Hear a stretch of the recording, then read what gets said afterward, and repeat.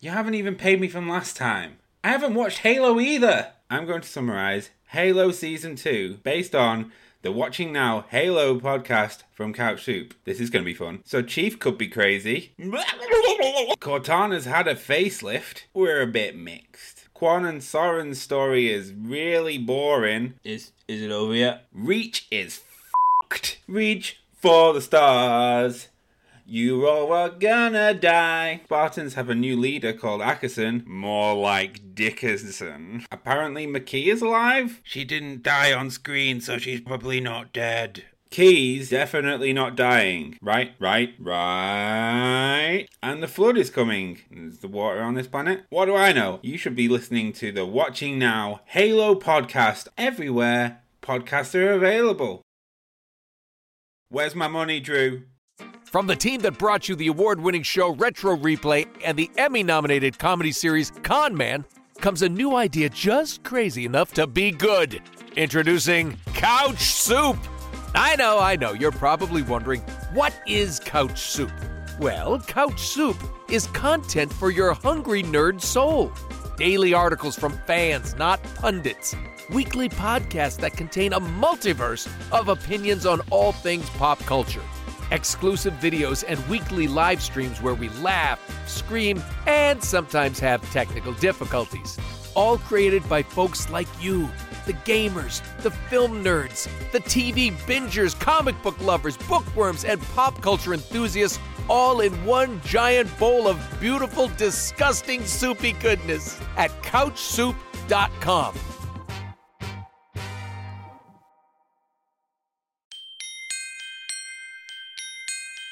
All Things Alice. This podcast will explore the cultural phenomenon of Alice in Wonderland as artistic landmark and global symbol of inspiration and imagination. I'm your host, Frank Bador, the author of the Looking Glass Wars trilogy.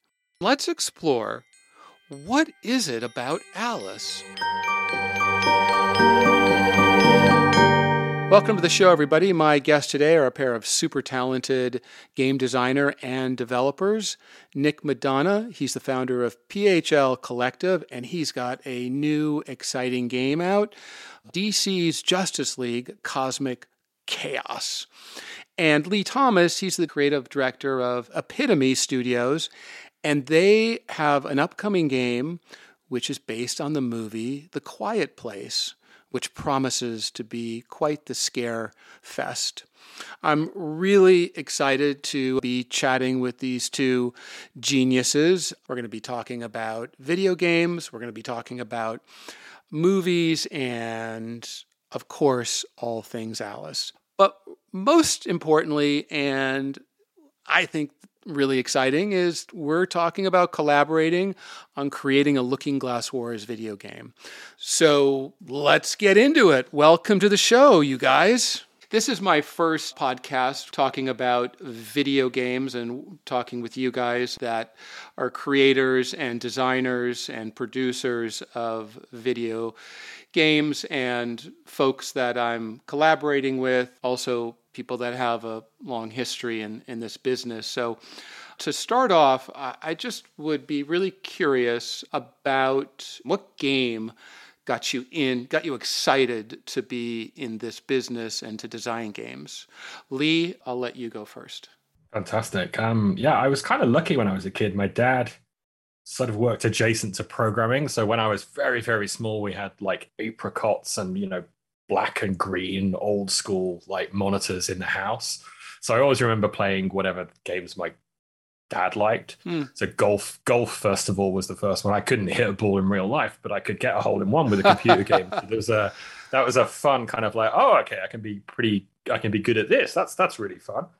And then I think we got one of the they were called video packs, I think, in the US, but in the UK they had another name. Yeah, the kind of the licensing between the US and the Europe, it was still at that point where a console was released in America and a console was released in the UK, and they were completely different names, completely different. So on that, we had a sort of a Pac-Man clone and a Space Invaders clone, and there was a submarine kind of clone game. So that was my first introduction to video games, and I loved them to bits.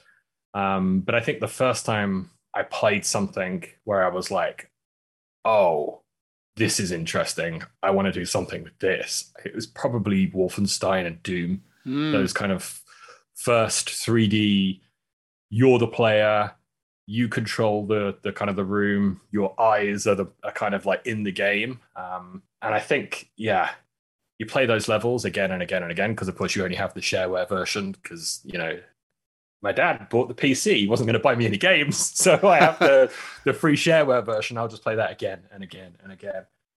And then a friend of mine had the same thing, and I called him up, modem to modem, and then we were playing Doom multiplayer. And I think from that point on, I love games a lot. I fell into movies. Movies are my first love. And I think, you know, when I talk about Alice, it starts with movies rather than anything else. Well, it's interesting that you bring up, you know, your dad, because I was really close with my dad. And so anything my dad was interested in, you know, I ended up gravitating towards. And so, you know, I imagine there's an emotional connection to that time with your dad and playing those games. I had a similar situation with the golfing. I was a big Tiger Woods fan, so I started by playing his game. And then I think I might have mentioned to you guys when we were in Vegas, I optioned the artwork for the 18 infamous golf holes, and I thought I would try my hand. I never got across the finish line, but I really relate to the father-son aspect of finding things that you have a love for and that you can share. And how about you, Nick? What was your first intro into the game space? So similar to Lee, but also some differences. We had a Texas Instruments computer very early on in the mid 80s that kind of did not a lot, but it rendered some images on screen of animals that I could press a button and it, you know, reacted to that. And I think that was really my first like true introduction to games. But my main difference was my real like first game system, and what really got me into games was a Game Boy. So my dad, through his work, made some trades over the holidays and was able to get his hands on a Game Boy, the original Game Boy, like the big gray brick version, which was hard to get when it came out. So through some trades, he was able to get me a Game Boy and a copy of Tetris. And that was like my first gaming system. That was like my first real kind of like, this is mine. It's more than a toy. Like there's something there, and I could just sit by myself and play it in the corner and no one would bother me. And that is what really kind of, I think, got me started down the path of being really interested in that kind of stuff. Because similarly, that father-son bond, I think I had that too, but it wasn't around games. So it was a long time before I actually had my first console. What I bonded with my dad over was comic books and pulp novels and things like that. So Conan and Sherlock Holmes, and we went to the comic book store every week and we were collecting and reading. So like there was certain things that kind of eventually transitioned and helped make that dovetailed in the games, especially the fantasy and the mystery. And I mean, the latest game that we worked on is a Justice League game. So like there's a lot of love that has kind of like gone from games and the media around games, and kind of that's influenced a lot of what I'm interested in now and what I like to work on. What I love about doing this podcast is, everybody that's creative is pretty much touching pop culture. And we've already been talking about comic books and games. And Lee, you were talking about your first love being movies, and synthesizing those things to come up with your own creative vision. So Lee, could you just give me a little background and connect the dots from that experience with your dad and creating those games to what you're doing now with Rich Leibowitz at your studio? Fill us in a little bit on that journey. I think that to kind of follow on, it all goes back to our dads, as is always the case. So contrary, similar to the golf story, like my dad played lots of sports, and I think when I was born, he had a season ticket for me reserved at Aston Villa, which was kind of like our local team. Safe to say, I'm not a big football fan. Like that, my younger brother ended up being the sporty kid. I was much more kind of like, let's go towards art, let's go towards the theatre. So the other thing I kind of had with my dad, because it wasn't going to be sport, was movies. So it was every Saturday my mom would work and my dad would work during the week, but Saturdays were with dad and father and son. And then when my brother came along, obviously he was looking after him. So for me, it was, let's go to the video store, let's go to the VHS shop, get what you want. And so it was kind of scanning different titles. And I started with the key Superman, which I think I must have watched thousands and thousands of times. Like my nan literally said, I'm not going to come and babysit for Lee if he makes me watch Superman again. So I used to know all the words. But I mean, what I loved going to the video shop was I looked at the actors and then I was looking, oh, what else is Christopher Reeve in? So I'd get like Somewhere in Time, and I'd pick up, there was a kind of a very old film he did that was really unsuitable for kids. And I think we started watching it. My dad was like, oh, no, not this one.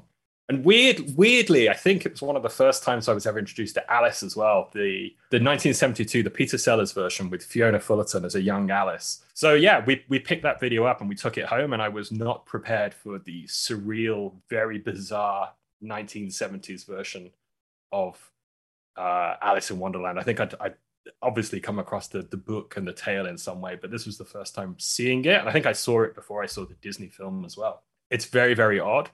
But I went back and looked at it a few days ago just to sort of refresh my memories of it. And I was suddenly like, oh, now I know why I like Monty Python. Now I know why I like Mighty Boosh. Now I know why I like surreal comedy, because it's like a sketch that goes into another sketch, which goes into another sketch, which goes into another sketch. And it really doesn't conform to traditional sort of hero's journey is kind of a lame one to throw out there, but it's more like video game narrative, you know, and therefore. In games, you're always trying to get the player to sort of divine where to go next themselves. That's the ultimate. If you can play a game without the game stopping and saying, oh, hey, go and see this quest, or hey, go over there. So you can get the player to feel that sense of agency. It's kind of the goal. I mean, because the novel is so episodic, I thought they tried to make that work for them in that movie. And by the way, I forgot that Michael Crawford was the White Rabbit, and he went on to play Phantom for all those years. And Dudley Moore was in it. I don't remember what part he was playing, but I think he may play the. No, Peter Sellers plays the March Hare. The March Hare, that's right. Yeah, that's right. And Michael Crawford plays the kind of the White Rabbit. Yeah, I cannot remember who. There's quite a few people that pop in it as well. Like especially for me, like everyone in that cast was in British Kids TV. British Kids TV. For those that haven't experienced it in the 80s, was really weird. Right. In a fantastic way. Well, that's a really great story, because the Alice, not only were you intrigued, but the way that the story was told and the kind of humor triggered an interest in that kind of storytelling and that kind of humor. Hey, same thing with you, Nick. You have your PHL Collective company. You're the CEO, or how do you label yourself, or just the guru of games? Yeah, I don't even know. I founded the company, so you're the founder. CEO, head. I mean, it's whatever. I do whatever needs to be done to make this. Yeah, this when you're an owner of some sort, you exactly. wear a lot of hats. But connect the dots for me from your 80s computer to your high tech operation you have going now.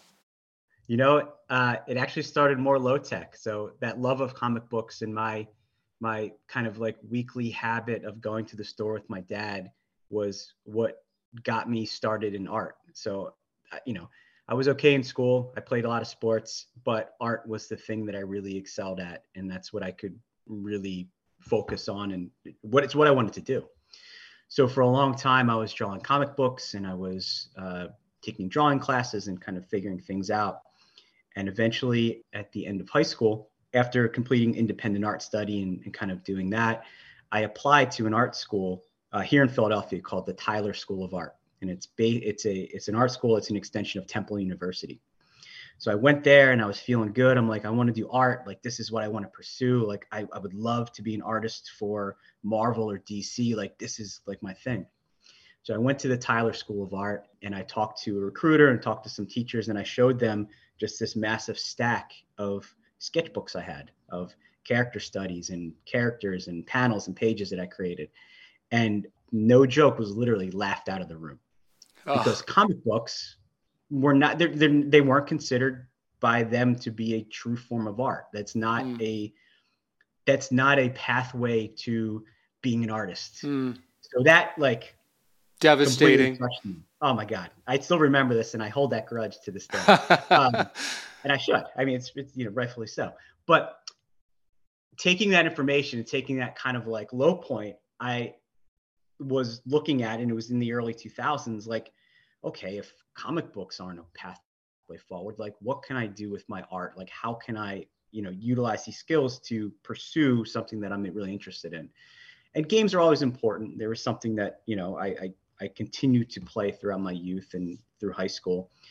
And just about that time, there were started to be some programs around game design and 3D art and understanding kind of how to manipulate the computer to output things that could be rendered on a television or be printed on a PlayStation disc. So that started me down that pathway of trying to figure out, how do I pivot, utilize these art skills, but do something which maybe has a little bit more of a path forward, right? Still a brand new industry to me at that time and to a lot of people. So I pursued 3D art. So I have my degree in 3D art and animation. And then from there, kind of utilized those skills to work my way up through games, through being an artist, a 2D and a 3D artist, being a QA tester, being in production, being in business development, running a studio. So I kind of again, made a third pivot from 2D art and comic books to 3D art and animation to being just the boring business guy that sits behind his computer all day. But I do more than that. But yeah, I just kind of I've kind of just rolled with what has worked really well for me and what has kind of been fulfilling. And that's kind of where I am now with my studio and what we're doing. So I really love that story because when you're dealing in art and that's your passion and that's your path forward, it's pretty scary. You don't get that much support certainly from school. You're lucky if you get any support from your parents because that doesn't spell success or being able to take care of yourself. That sounds like you're going to be in your bedroom at home for the rest of your life. So, and I also love the pointed obstacle and that there's a visceral reaction still in your body. And I really have that as well from the many rejections on my novel and some of the very pointed rejections, which were not really about the book, but about my background. Oh, you were a skier or you're a producer, from Hollywood. You're just shunned right away. And so to overcome that and then find a path forward in art is something that, I think it's, a great lesson and also something I try and communicate when I talk to kids. I do a lot of middle school visits and I really laser focus them on finding something that you love to do. There is a path forward. And so your story is not only did you pivot, but then you had to broaden like my dad used to always say, rejection's a great thing, son. And I go, what are you talking about? Because the door might get slammed on you, but it's going to open up another door, and it'll probably be the door that you should have opened in the beginning. And luckily, my parents saw what I could do, and they encouraged me. There was, to this day, still a lot of fear of going into a field that they don't understand, right? Mm-hmm. Just a lot of parents kind of have that, especially with new media and a lot of what we do. But seeing that success and seeing kind of, growth within that field and,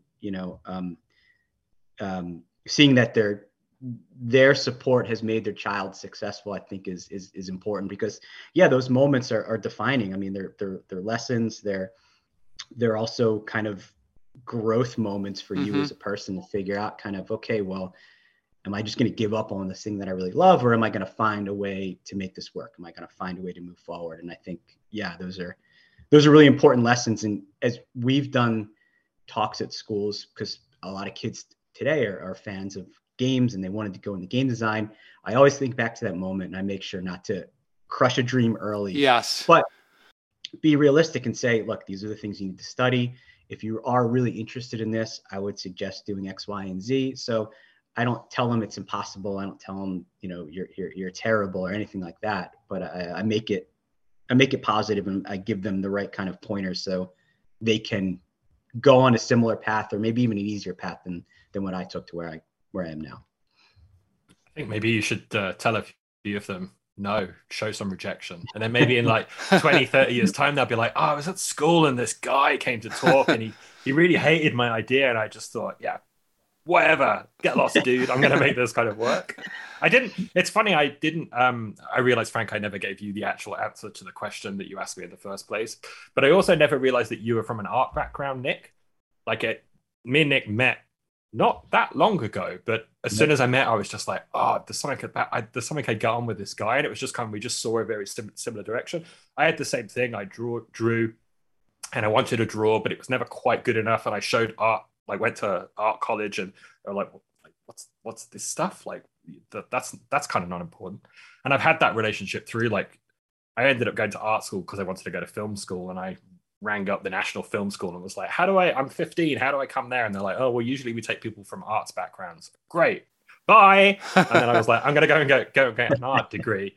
So I went to art school first of all, and the first year of art school is the best year of anyone's life.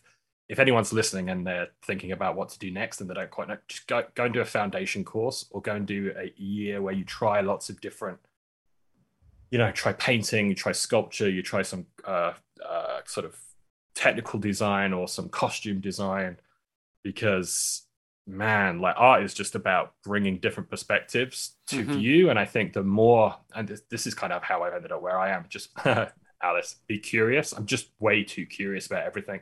Why is that? When's that happening? Why is that happening?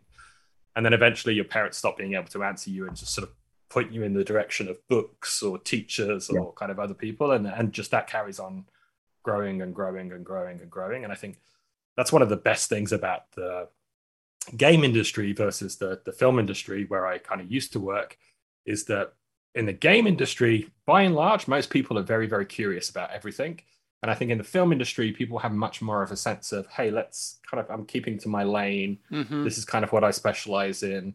The notion of heads of department is a very sort of rigid hierarchy. And that hierarchy exists in video games as well, but it's more often connected to salary banding rather than actual responsibility on a project. And the reality of video games is so many, you're not dealing with, you've got the player in the middle of it, and the player is completely unknown. They're like this random entity. So you have to think about which way the player is going to turn the game, not necessarily where you want to turn the game. And I think that sort of conflict of who's the author here is the kind of the main difference between film and games.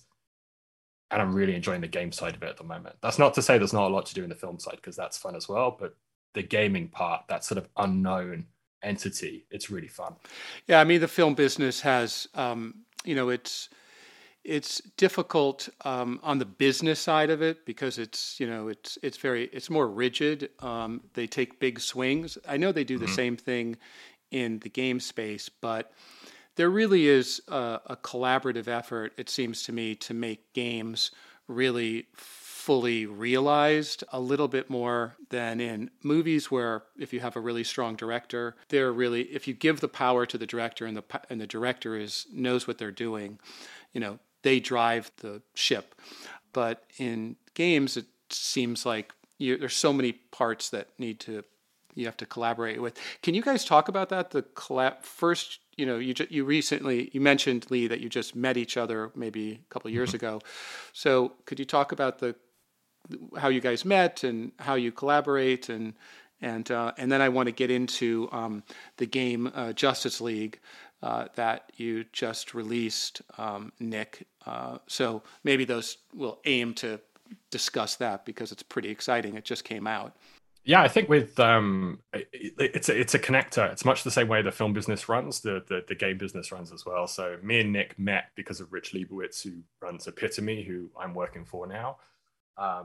Rich, he's one of those, what does Gladwell call them? Like serial networkers. He knows so many people, and he has a very good profile and an understanding of what drives those people and what they want. And I think when you meet so many people, you can sort of be like, oh, if I put these two together and get them to have a conversation, I wonder what's going to happen there. And I think that's kind of what Rich did with me and Nick. put us together on a couple of meetings. I got to see Nick work. Nick got to see me work. There was a sort of a mutual attraction. I was going to say that, like a mutual admiration of kind of That's like, fair. oh, yeah, it's fair. It's good. Look, we both have fabulous beards. So Yes, like, yeah. oh no, that really sounds terrible now. We just, there's humor. You have to have humor in whatever you do. You have to. If I'm working with someone there's no humor, it's just over. It's like, yeah, this isn't going to kind of work. So I think as soon as you can kind of find that with someone, and you can understand that person, other people are sort of pushing towards the same sort of quality you are. It might not be exactly what you like. It might not be to your tastes, but if you can sort of see them working, you can see that sort of productivity. It's very, very easy to find good collaborators in the game industry for sure. And there's a ton of kind of neurodiversity in games as well. Like it is very, very different to kind of film. I think when I worked in film, I learned about communicating ideas. I learned about how leadership, like I worked for some great directors and I got to see those directors, yes, they're in control in a sense, but if you really analyze what that control is, they're really just marshaling other great leaders, a great art director, a great director of photography, a great writer, and then a director above.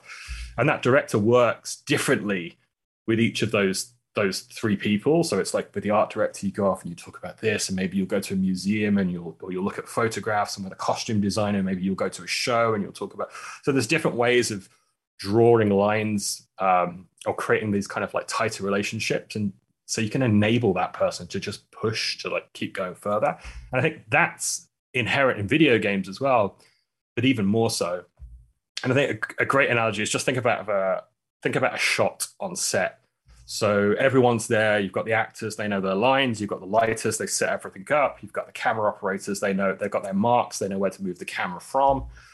The director calls action, and then it's these individual contributions, each kind of click into place, and it's like actor gets 30 seconds, the director gets 30 seconds, and boom, done. And quick as a flash, it's in a can, and it's like, okay, well, that's going to be in the film now. In video game, that moment takes months, and it's backwards and forwards kind of between each of those departments each and every time. And that's the kind of the main difference, is that you have to be a little bit more flexible, a little bit more open to randomness. The best video game companies are the companies that make a certain type of genre and then try and move what they've learned from that game into the next game. We talk about production value all the time. And I think in video games and movies, they mean very similar thing. Ooh, great costumes, good graphics, lots of visual effects. But the actual heart of that creativity, the sort of the thing that drives either the audience watching it or the player playing it through it, that's mercurial, and that's what you're kind of trying to capture in a bottle every time. So hey Nick, so Lee sounds like he really knows what he's talking about. So can you fill us in on the truth? Our origin story is definitely connected through Rich. So as Lee mentioned, he works for Rich's company Epitome. Rich has been in the game industry for a long time, and we've been working together for the past couple of years. And Rich is helping me with strategy and business, and just kind of augmenting the efforts that I've been doing over the past 10 years to grow the business. There's a lot of things that we want to do and a lot of games that we want to make, and having someone like Rich has been invaluable to kind of our like gaze forward into the future. So I met Lee through Rich. Rich connected us, and as Lee said, there was something there. A lot of similarities in terms of comedy, movies, games. Just there's touchstones there, and that's going to be key to any good friendship or any collaboration. So I think we got on pretty quickly, and we're collaborating on one project, which is an original IP from my studio called Silver Lake. Which is a horror title that we're really interested in making. And a lot of the ideas early on for the game and the comic were bounced off of Lee, and we've had conversations and we've spoken about that. So a lot of feedback has been really kind of valuable coming from Lee's side of things, and that's really just also helped strengthen our friendship. But also, I trust his feedback. He's worked on a lot of really great things, and I value that feedback that comes from him. So that's Yeah, I guess that's the origin story for the I most saw part. the demo for that horror game, and it has a really interesting and dark tone that's so different than your latest game, Justice League. Yes. I don't think people would, if they saw both, would connect that it's the same creative force. Sort of to Lee's point, you know, sometimes people get outside of the box, which is, you know, or they're in a box and they want to get outside of the box, or, you know, we just have creative ideas. So just tell us a little bit about that game, and the what's the premise behind and what other horror games would you compare it to? So one of the things that I think is really important for any creative is to be able to work on something that they have a connection to or they feel a connection to. So while we love the games that we make based on like big IPs like Justice League, internally at the studio, we're also really big fans of horror and survival and a lot of movies and novels that really kind of influence kind of some of our thought process behind this IP. And for us, again, like we want to make something that we would want to play. And that's always going to be a driving force for a designer. As we're playing really great survival games that are out there, we're like, this is really fun, but what if we did it this way? Or what if we added this extra layer on top of it? How do we make this different? How do we inject something new into this genre? And that's kind of where Silver Lake came from. So we're telling a story that takes place in the 1930s in the Pacific Northwest, and it's based within indigenous mythology and culture, where we have a character who's come back from World War I, who's seen and been through some very traumatic experiences. And as he comes home, he is confronted with the expansion of the Northwest and the industry in the Northwest and how that has changed his family and his tribe's land. And there's a lot of supernatural and horrific elements that kind of are injected into that narrative, which we're playing on to really bring that horror element to it. And then thematically, there's a lot that's, you know, people might not be familiar with everything that happened in the 30s and what people went through and what industry was at that time. But thematically, there's a lot of common threads to things that are happening today.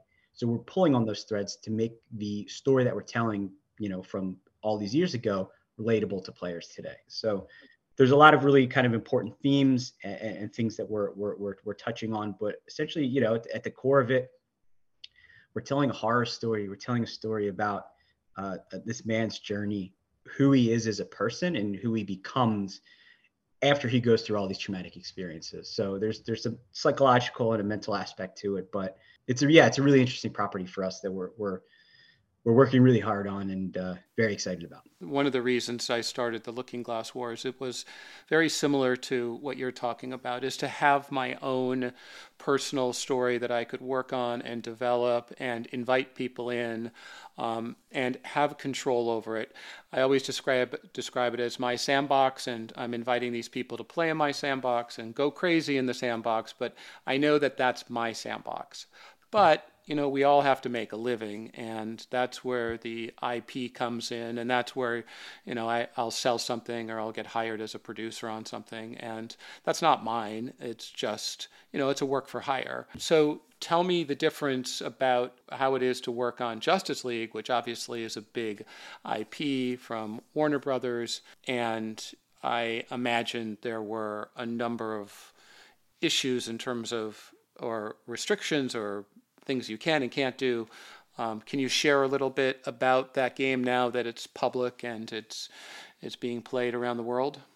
Yeah, absolutely. So yeah, I mean, with any IP that you don't own, right? There's always going to be rules. There's things you can do, things you can't do. There's certain things that you need to be wary of because there's other aspects of the brand, whether it's toys or cartoons or movies or whatever it happens to be, that like you can't step on because you don't want to overtake another product that the same company's doing. So there's always those rules, and we've dealt with those rules for a number of properties that we've worked on in the past. What made Justice League different was the complete freedom that we had, which was like kind of awesome and unexpected. So when I first originally pitched this game, I took a lot of my years of comic book love and poured it into this pitch and created a story that reintroduced players to the Justice League in a way that was different than how they were depicted in modern media for the past, let's say 10 years, right? It's been the really cool Zack Snyder movies, like really dark, right? Everyone's really super serious, and that's great. Those did really well. That's how everyone kind of knows these characters for the most part. In our game, I really rolled it back to the origins of the Justice League and Saturday morning cartoons, and what are the things that make these characters so iconic and joyful? Why are they celebrated? Why have they lasted this long? And when I pitched that to DC, they saw that and gave us like the smallest amount of notes ever. And that was really awesome because I was expecting massive rewrites to this whole thing that we did. They saw and identified that we knew what we were doing. We love these characters, and we were showing that we love these characters through the game, through the gameplay, through choices that we made. And that alone and that kind of confidence in us allowed us to really almost create our own little sandbox within the Justice League universe. So we worked really closely for 2 years with Warner Brothers and DC to make sure that everything that we were doing was spot on. We weren't stepping on other people's toes, and we were representing the characters in an authentic and accurate way that was joyful and fun and creative and new. And every step of the way, they were patting us on the back. They were encouraging us to move forward. And it was really, really awesome. One of the really great things that helped us identify that, sometimes it's hard to tell if the work is good, right? Yeah. Internally, everyone likes it. It's good. You have collaborators or friends saying that, oh, this is really good. I really like it. But you don't know how honest that feedback is all the time, right? So when we went to a voiceover session for Justice League, we made big swings to get like top tier talent to be the voices in our game. We had Nolan North, we had Diedrich Bader, Fred Tatasciore. We have these prolific voiceover actors doing voices in our game.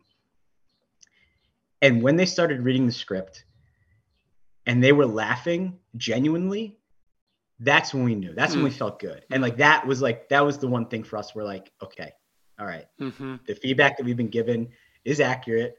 we can now feel a little bit better about it because, a lot of times VO actors, right? They get in the booth, they do the job. It's that, like you said, it's a work for hire. I got to read these 5 lines. SAG says I need to be here for an hour and I have to be out the door. Yeah, right. Right.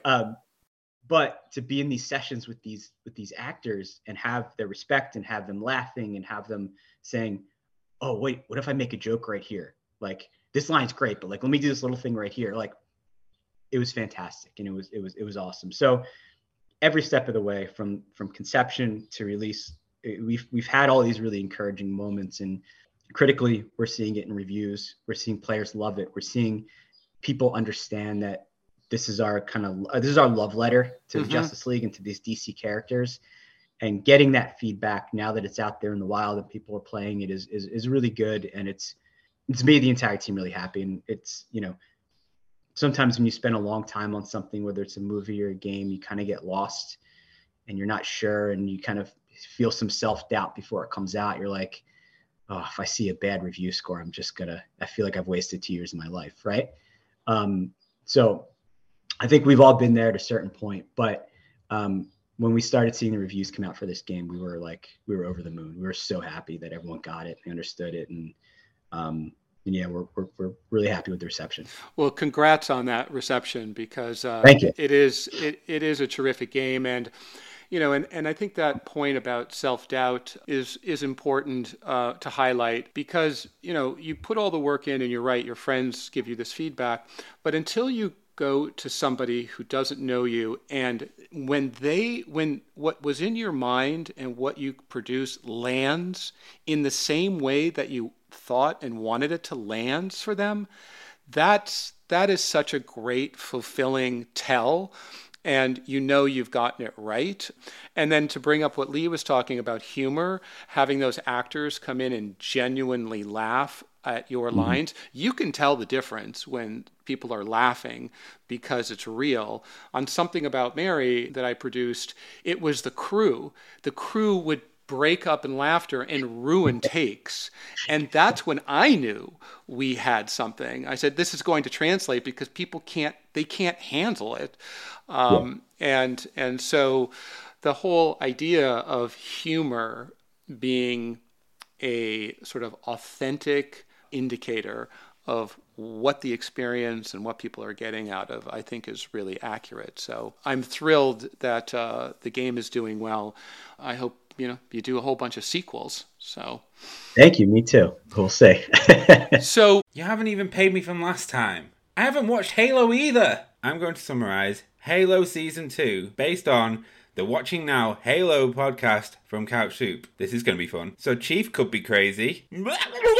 Cortana's had a facelift. We're a bit mixed. Quan and Soren's story is really boring. Is it over yet? Reach is fucked. Reach for the stars. You all are gonna die. Spartans have a new leader called Ackerson. More like Dickerson. Apparently McKee is alive? She didn't die on screen, so she's probably not dead. Key's definitely not dying. Right. And the flood is coming. Is the water on this planet? What do I know? You should be listening to the Watching Now Halo podcast everywhere podcasts are available. Where's my money, Drew? Since my podcast is all things Alice and pop culture, and you guys are game experts and creators, let's talk a little bit about games and pop culture. Right now there's a lot of buzz in a kind of a negative way about American McGee's Alice. You probably read about what happened, that EA passed on doing the sequel, the third in the trilogy. I will just say that I've known American McGee since the first game came out.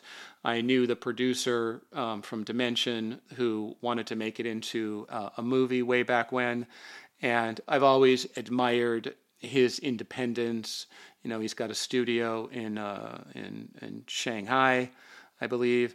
And I've been watching him, I follow him on social media, and I saw how much work that he's put into this love of this property and this sequel, and yet the parent company that owns it, shut it down. And there was a very visceral, there was a very emotional sort of response that he had to it, that he wanted to step away from games and he wouldn't produce games.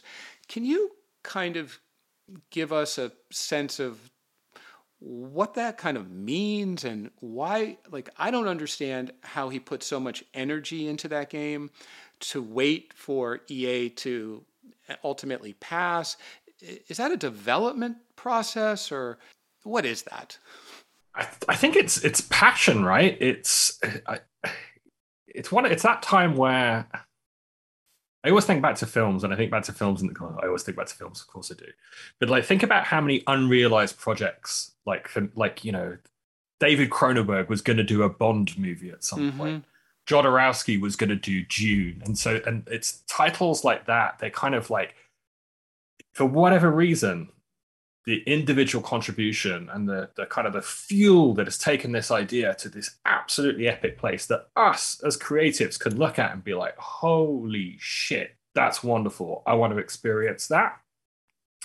It's very different from a casual gamer or a casual cinema goer, going to the cinema on a Saturday night. And, you're not going to look at a poster for Jodorowsky's Dune and think, oh, that's nice. I'll take the wife to see that. That'll be an interesting 2 hours. You're like, no, that's going to be a spectacular mind kind of futz. I don't know what the hell that is.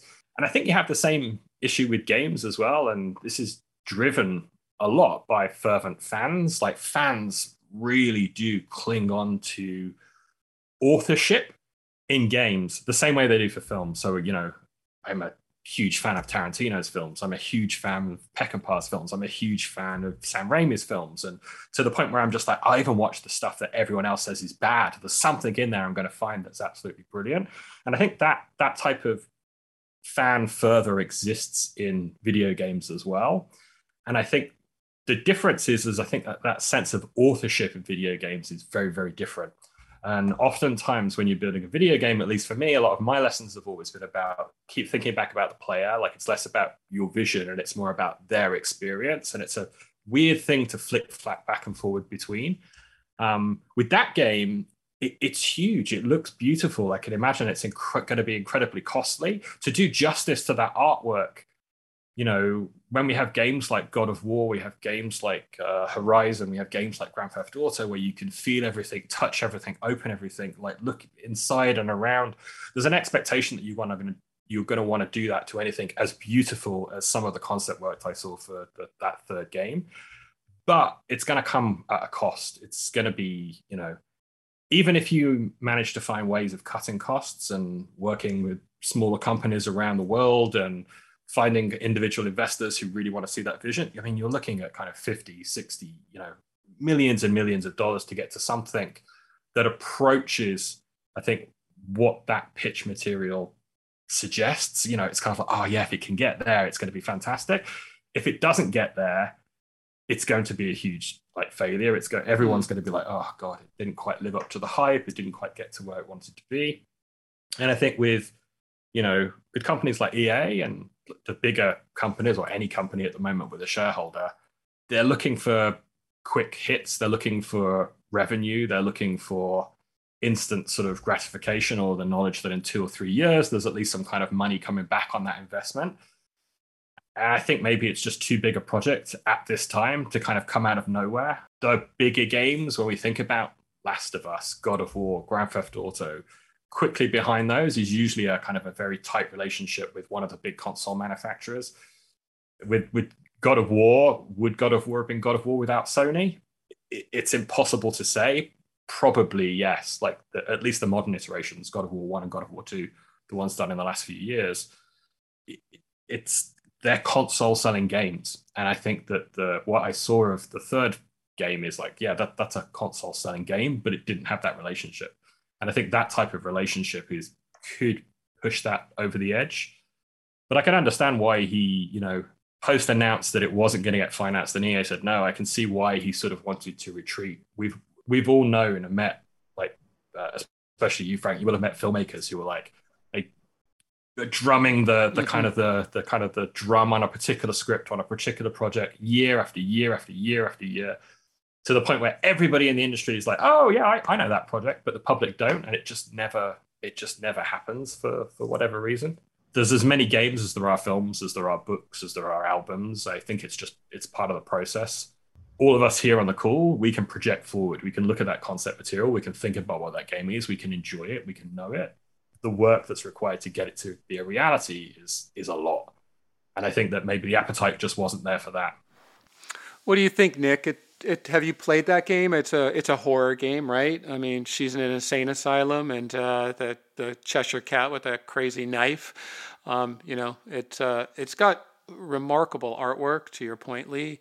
No, I remember. I played the first game. I remember when it came out. I was in college, and yeah, the artwork was striking. The take on this fairy tale this book that we all know and love, like, was so different, and that really kind of sucked me in, and a lot of fans around the world.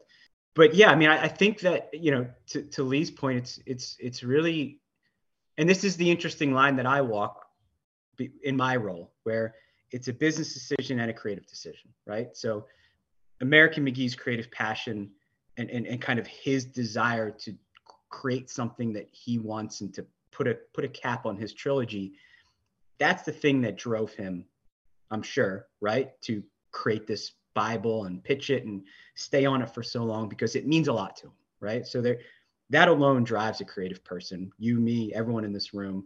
There are things that we want to do, and whether or not we're being paid, we're going to drive forward to do them because we want to see it through. Right. Now, on the flip side of that is the suit at the company who commands the P&L and wants to see that, as Lee said, that return on investment, right? So, you know, and it's also strategy. You know, EA, like a lot of publishers these days, are looking for less risk and guaranteed hits, right? So whether that's an annualized sequel, whether that is a game that's almost complete that they can just take over publishing at the end, they're looking for these things that minimize their risk but maximize their profits, right? This is just like businessman in a suit 101, you know? So seeing that, okay, Alice might be 5 years out, it's going to cost X number of dollars, like, that doesn't always necessarily work with the current strategy or the current plans or the current calendar, right? It might not fit in commercially with what they have lined up for the next 3 to 5 years. So it's really tough, because with all the passion in the world and with all the creative juices that we can pour into something, sometimes there's just going to be someone on the other end that's going to say no, because if we can't fund it ourselves, we have to then go to that other person who holds the purse strings, but also makes the call. So I feel for American, I feel for the fans, because we have a number of pitches just sitting on our server here that haven't gone anywhere because of those types of people or those types of situations. So it doesn't stop us from doing it again and again and again. Maybe it's just kind of, we're insane, but yeah, I mean, that's just kind of the reality of how this stuff works sometimes. And it frankly, it sucks. Yeah. Yeah. I mean, you're right. I mean, how many pitches have we all, endless stories that have been rejected. So, it's the passion that gets it over the finish line, and you're doing it not for the money. You're doing it because you need to do it. But I wonder what your thoughts are on how Alice in games continues to be reinvented. So there's that new game, Tiny Tina's Wonderland. There's something about Alice that just every decade is reimagined to reflect some idea that's going on in culture. And I'm wondering if Alice has ever been a muse for either of you, figuratively or literally, and what your thoughts are on, surviving 150 years and thriving and reinventing herself over and over. I think Lee touched on it earlier, where when you're designing a game, it's all about the player's experience, right? And how do you make sure that they're going through a world or meeting characters or coming up against challenges, and how do you frame all that and make it interesting? And I think there's a direct correlation to Alice in Wonderland's story, right? And kind of her journey through Wonderland and these characters that she meets and these challenges that she faces. And I think that, through Tiny Tina or American McGee's Alice or Kingdom Hearts or like any of the other games that touch on this story, I think there's a lot of just commonality there. I mean, there's a really great comparison to the journey Alice goes on. And Lee, you already said it, the hero's journey is kind of lame, but the journey that Alice goes on, but also the journey the player goes on. And I think a lot of creatives connect those things, which is why you start seeing it be reinvented, or you see licenses or games license Alice stuff, or people put Wonderland or, the Rabbit or Cheshire Cat, like any of those things into their games, because I think everyone knows the fairy tale, they know the book, they know the story, they know the characters, and it's very easy to kind of map those to steps in a video game or design process or things like that. So I feel like it's very understood, it's very known, and it's kind of almost a surefire hit, or a way to guide the player through a journey or weird and wild world that has a lot of really interesting things. What do you think, Lee? I think it's the episodic nature of the structure of Alice that I think is good. And if you look at, even if you look at the Disney movie, or if you look at kind of one of the live action movies, or any of the sort of like the animated attempts, it's usually Alice enters a room. New things are there. She looks above, she looks below, she looks around, she tests things, then something appears and gives her a clue, and she's like, oh, okay, now I have some context. I may as well have just been describing the first time you play Mario. It's very, very similar. You jump into a room, there's something there, it hits you, it takes energy off me. You're going to jump on it, you jump on it, you get oh, okay, this is how it works. So it's a sequence of rules, and Alice is, we're all, Alice isn't a story that any of us have encountered in its original iteration. Like hundreds of years passed before it came to my ears, or like I watched and kind of experienced that show. And so it's always had this sort of, it's been compounded, and there are rules that I now think of as Alice in Wonderland were never really there in the original book, but over time they've been included, or they've been done elsewhere, or someone's done a parody, and then my brain is like, I don't remember if that was the parody or if that was the kind of the note. That's very true. It's kind of, and then you've got the Wizard of Oz, and then you're kind of like, oh, okay, well, it's like is with the Wizard of Oz like it's the counter, because you've got these two girls both in this sort of period of coming of age. One of them that just wants to get rid of all the adults and wants things her way, how she wants it. That's Dorothy. And then you've got Alice, who's on the other hand, that's like, forget the world. Like, I want to go into my head and I want to kind of play with my ideas and I want to play with creativity. And it's just that it's like that precipice of becoming an adult. In Wizard of Oz, it's be careful what you wish for because you might not be ready for it. And in Alice in Wonderland, it's more along the lines of, yeah, be curious, do ask questions, do try these things. I think, I watched when you watch the Disney version of it, drink that, eat that mushroom, smoke that thing, take that. It's really great. Sounds like a fun Friday night. The irony is like, when you encounter that as a child, you're anywhere from 3, 4, 5, 6, 7 years old. And then you get to school and school is like, don't drink these chemicals, don't touch these bottles, stay away from mushrooms. And it's like, huh?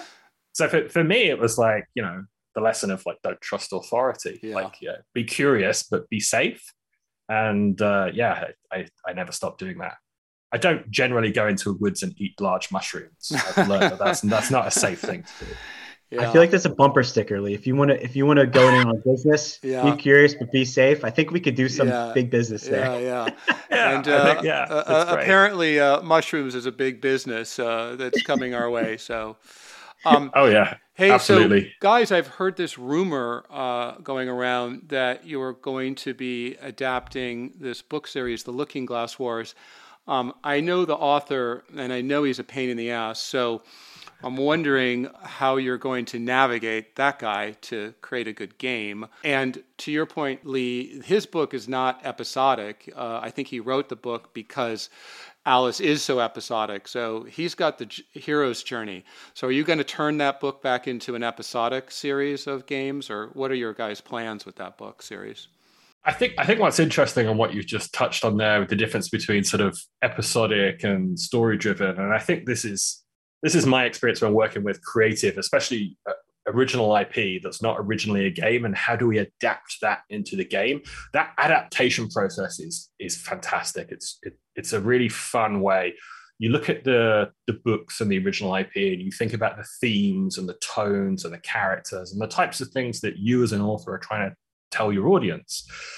Then as a creative or as a designer, rather than sort of strictly adhere to that and think, oh, I'm going to take this. It's like, no, think of it in the abstract. Think about what in a game can cause similar, like how can I cause a player to feel the themes in this book, the tone that's in this book. And I think that then starts to suggest a genre, or at least a kind of a principal way that you interact with the game. And once you've got that, then you can think about, well, what are the various different systems? And we're fortunate enough to, video games are rapidly proliferating. There's hundreds of different reinterpretations of genres and systems every year. And so you play lots of a variety of different games. You see how those games make you feel. And slowly you start to have this sort of collage of interesting abstract systems onto which the creative of the IP can be laid over. And you have to do that very, very, very softly, because the first time they come together, the creative and the system, it usually doesn't work. But that's okay, because as game designers, that's all we do. We solve problems. We know where we want to go, but we see an issue in that direction and achieving that vision. And so is it an art problem? Is it a feel problem? Is it a sound problem? Is it a feedback problem? Is it a problem with the original narrative? You just have to look at these problems with lots of different lenses and lots of different perspectives. And then you start to divine this loop, this sensation of like, oh, I do this happens, and I feel that, and now I want to do something else and something else. And that's the sort of the traditional loop. All games have kind of loops. Feedback to the player. Do this, that's good. Do that, that's bad. Mm-hmm. And so you learn how to divine your way through the scenario. Once you've got those systems, then there's the really fun part, because now it's a back-breaking work of, well, we want to borrow this bit of the narrative, but can we change that? How do we push this around? And what do these characters do? And at that time, we talk to someone like you, and your understanding of that universe is huge, like way better than us. Even if we read every single word that you'd ever written, our perspective on it would be completely different from your perspective on it. But in that negotiation, in that sort of like talking about the world and the characters, and you sort of seeing the systems as well, you work out how to land it. And very, very clearly, it's like airport, beeps and lights. You kind of, the runway appears and you're kind of like, oh, okay, that's kind of where we want to go. Hey, so Nick, we are all bonded by the same gentleman, Rich Leibowitz, who has been interested in my property for a long time, and he's been a friend. And, back when he was an agent, he was representing the Looking Glass Wars.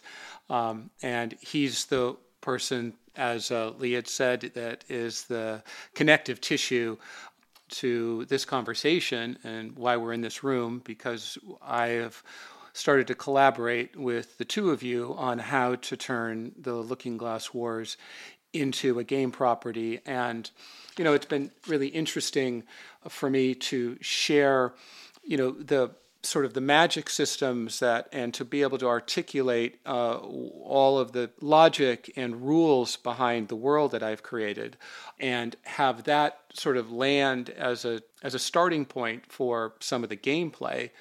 But then when it came to the narrative, it really changed, because, you guys, we all agreed that let's start with something that's not in the book. Let's give fresh story elements and bring us up to where the books start. And I found that to be very exhilarating and an exciting proposition. Can you talk a little bit about why you think that's important in terms of the game that we're working on? And can you also talk about how we're piggybacking on the game design and play of Justice League? Mm-hmm.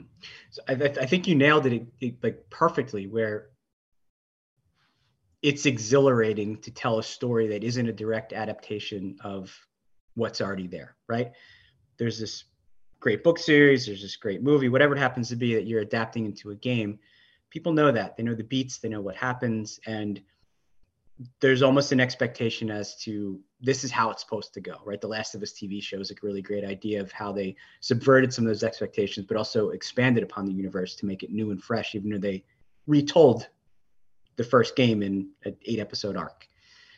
So being able, and you being so gracious and allowing us to play in a sandbox that exists before the first book, is that really exhilarating moment where we have an idea of where things are going, but we are allowed to take however many steps we need to take to get to that point. And there's a lot of different stories and a lot of different narrative and really cool moments that happen in those steps. So we could either take our time and do it over a number of games. We could do it over one game. Like that's really exciting. And that freedom is what makes our job a little bit easier, because we're not beholden to, here are the steps, you have to hit these bullet points because this is what everyone knows. So during that, as Lee mentioned, the adaptation phase, I remember I first put together this document that was full of narrative, thematic, film, all these different references that were visceral and exciting, that had themes of war and brotherhood, because of some of the characters that we wanted to touch on in our game, but then also relatable situations, because that's something that's really important for any piece of media, is that there's something there, there's some kind of thread, kind of like we're doing in Silver Lake. There's something relatable that players can understand, whether it's their first time in the world or their 100th time in the world. So I remember I put together this big list, which was full of Band of Brothers and Suicide Squad, and this, these different, you mentioned Peck and Paw, Wild Bunch, right? Like there's groups of individuals who come together, who are going about their business to reach this common goal. And the steps to get there might not be easy. They might not all get along. They have different personalities. There's a lot of inner character play and things that happen that lead them towards where they're going, but allows us for a lot of interesting weaving that we can do on the way to that endpoint. So that adaptation process and those kind of meetings that I had with Lee early on, and we were throwing ideas back and forth, were what kind of led us to asking you if we were able to play in this sandbox that exists before the first game, because we think we can do something really interesting here. So that, yeah, those types of moments and that kind of creative relationship with an IP owner or a writer or an artist are the things that really, I think, help drive a great product. Because if we're just given rules and here's your marching orders, go, that really puts us in a box, and that doesn't allow us to really kind of flex and do things that we think are interesting and could maybe help, right?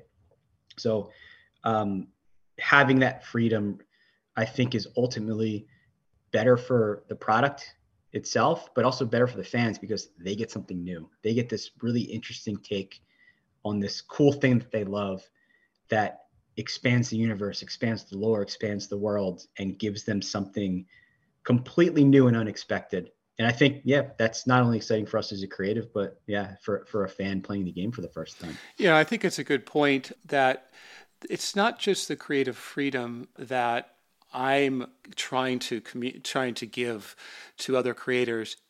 I want their voice. It's what's inside of you. It's part of you. It's who you are. It's how you communicate. It's how you create. If you're a writer, it's your voice. If you're an artist, it's the look and the feel. If you're the game designer, it's, the playability. And so to be able to offer that, you have to let go of your own preconceived ideas and trust and let that creativity transfer to the medium and the rules of the medium and that audience of the medium. And that's why I'm excited about collaborating with both of you. And that's why this conversation is really satisfying, because you have deep understandings and perspective and creativity that's your own. And that's what you're bringing to it. And I think, you're hoping that you make a good decision as an IP owner. But like Justice League, like Warner Brothers and DC, handing it over and trusting that it'll come back and that communication will ultimately end up in the final product is a leap of faith, but that's where the best creativity comes from. It's a big leap of faith for an IP owner. And, as a creative, as the person on the other side of it, we don't take that for granted. We're appreciative of that because, again, yeah, it allows us to do things that we are passionate about, right? We don't want to just be this work for hire kind of paint by numbers studio. Right. We want to do things that are really cool. Like, we have ideas, we have certain things that we think would be amazing. So allowing us to do that is very much understood on our side, to make sure that we treat it right, we do what's right by the property and by the owner, but to also just do something cool, do something really awesome that's going to take people by surprise. We'll talk about Justice League, because Justice League has exactly that. It has some very cool new kind of playability moments, and you have described to me you're going to take that engine and create the 2.0 for the Looking Glass Wars games. So can you describe what those features are that players have been excited about, that you guys were nervous about or thought would work and have come to fruition? Give us a little inside the picture of what you were thinking and how it turned out. So Justice League is, genre-wise, it's an open world action RPG. Mm-hmm. So it's a game that gives the player freedom to explore and tackle the narrative at their own pace. It also gives them agency, which is the RPG element of it all, to design and outfit their character, not only cosmetically, but mechanically, to play in a way that feels really good for them. So one of the things that was really important for us, in Justice League, was to give players a different experience and give them the tools to make them realize that their Superman can be very different from your Superman. Mm-hmm. Or my Batman can play very different from your Batman. And that was really important to us. And we weren't actually really sure if DC was going to let us do that, but luckily we were given the freedom. One of the things that's really important, I think, in games is that agency, right? A player wants to play a game or they want to watch a movie because they want to implant themselves in a different world. They want to put themselves in a situation that isn't their normal everyday life. They want to be fully sucked into this experience. And sometimes if the player is just handed a character that's fully formed and has all these skills and knows exactly what to do, it's not always exciting. Mm-hmm. So giving the player almost a blank slate, and in Justice League, it's not necessarily true. Everyone has their knowledge of Superman and Wonder Woman and stuff, but we've given them a blank slate in terms of what that character can do and how powerful they can get and how they will play. And those decisions are really important. And they actually play very deeply and tie very deeply into what we want to do with our Looking Glass Wars game, where, we have this war in Wonderland and we have these card soldiers and this really great system and these mechanics that you've given to us through Caterpillar Thread and all kinds of other really cool stuff.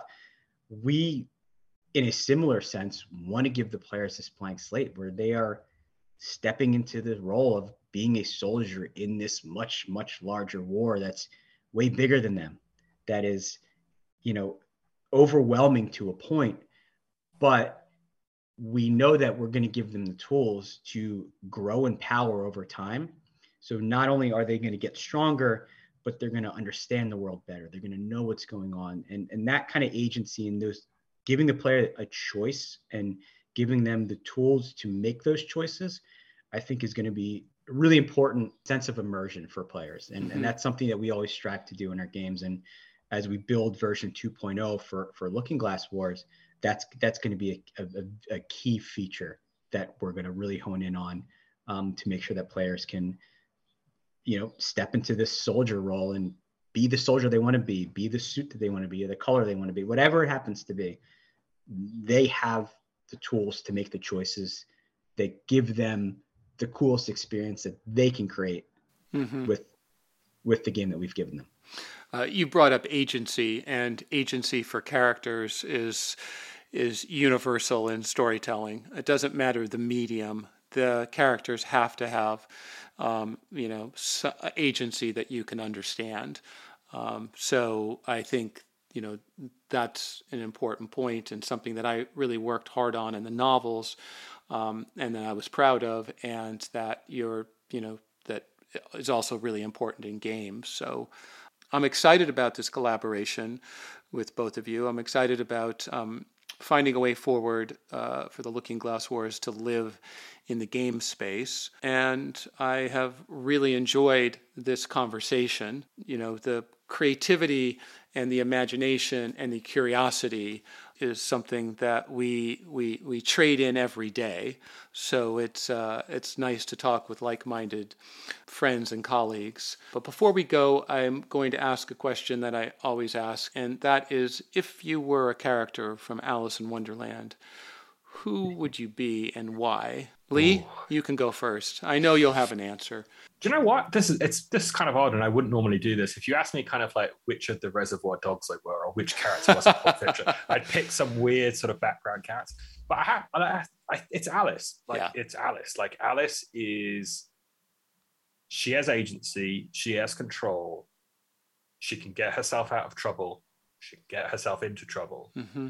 And it's the curiouser and curiouser mentality of never stop asking, never stop saying why. And I think that message is still true. Yeah. Be curious. Don't accept anything. Don't, just because someone tells you it can't be done, don't accept that. Yeah. That's the worst thing you can do. Mm-hmm. So yeah, Alice, curious. How about you, Nick? Well, Lee took the star of the show. He's number one on the call sheet. I'm gonna be lower down on the list, I think. No, I think, and maybe this is just my personality or just kind of how I would want to interact with the world, or kind of the power that I wish I had, but I probably would choose the Cheshire Cat as this chaotic force within the world, this comical, conniving, meddling, just this all-knowing character who makes life hard for everyone else. You mean a business owner, Nick? It's funny that. It's true. It's these things work like that somehow. I don't know how. Well, earlier in this conversation, right in the beginning, because we're on a Zoom call, I was watching you, Nick, smile. And as you were smiling, I thought to myself, I bet he's going to say the Cheshire Cat. And if he doesn't, I'm going to say the Cheshire Cat. So, My mischievous grin. I yes, guess, is that's it. That's That's exactly it. So on that, I'm going to end and thank you both. Wishing you a lot of luck on the continuing success of Justice League, and wishing all of us a long collaboration on the Looking Glass Wars. Thank you, gentlemen, for hanging out with me and chatting about all things Alice and pop culture and games and your love of creativity. Thank you, Frank. I appreciate you having us on. Yeah, thanks very much. It was great.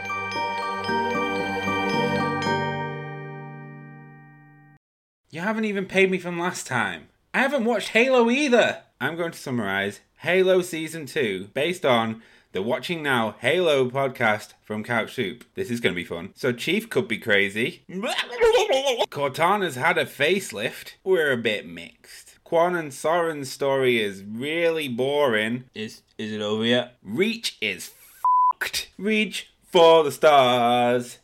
You all are gonna die. Spartans have a new leader called Ackerson. More like Dickerson. Apparently McKee is alive? She didn't die on screen, so she's probably not dead. Key's definitely not dying. Right.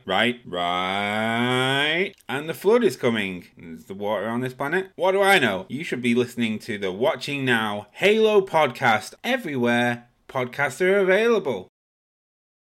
Where's my money, Drew?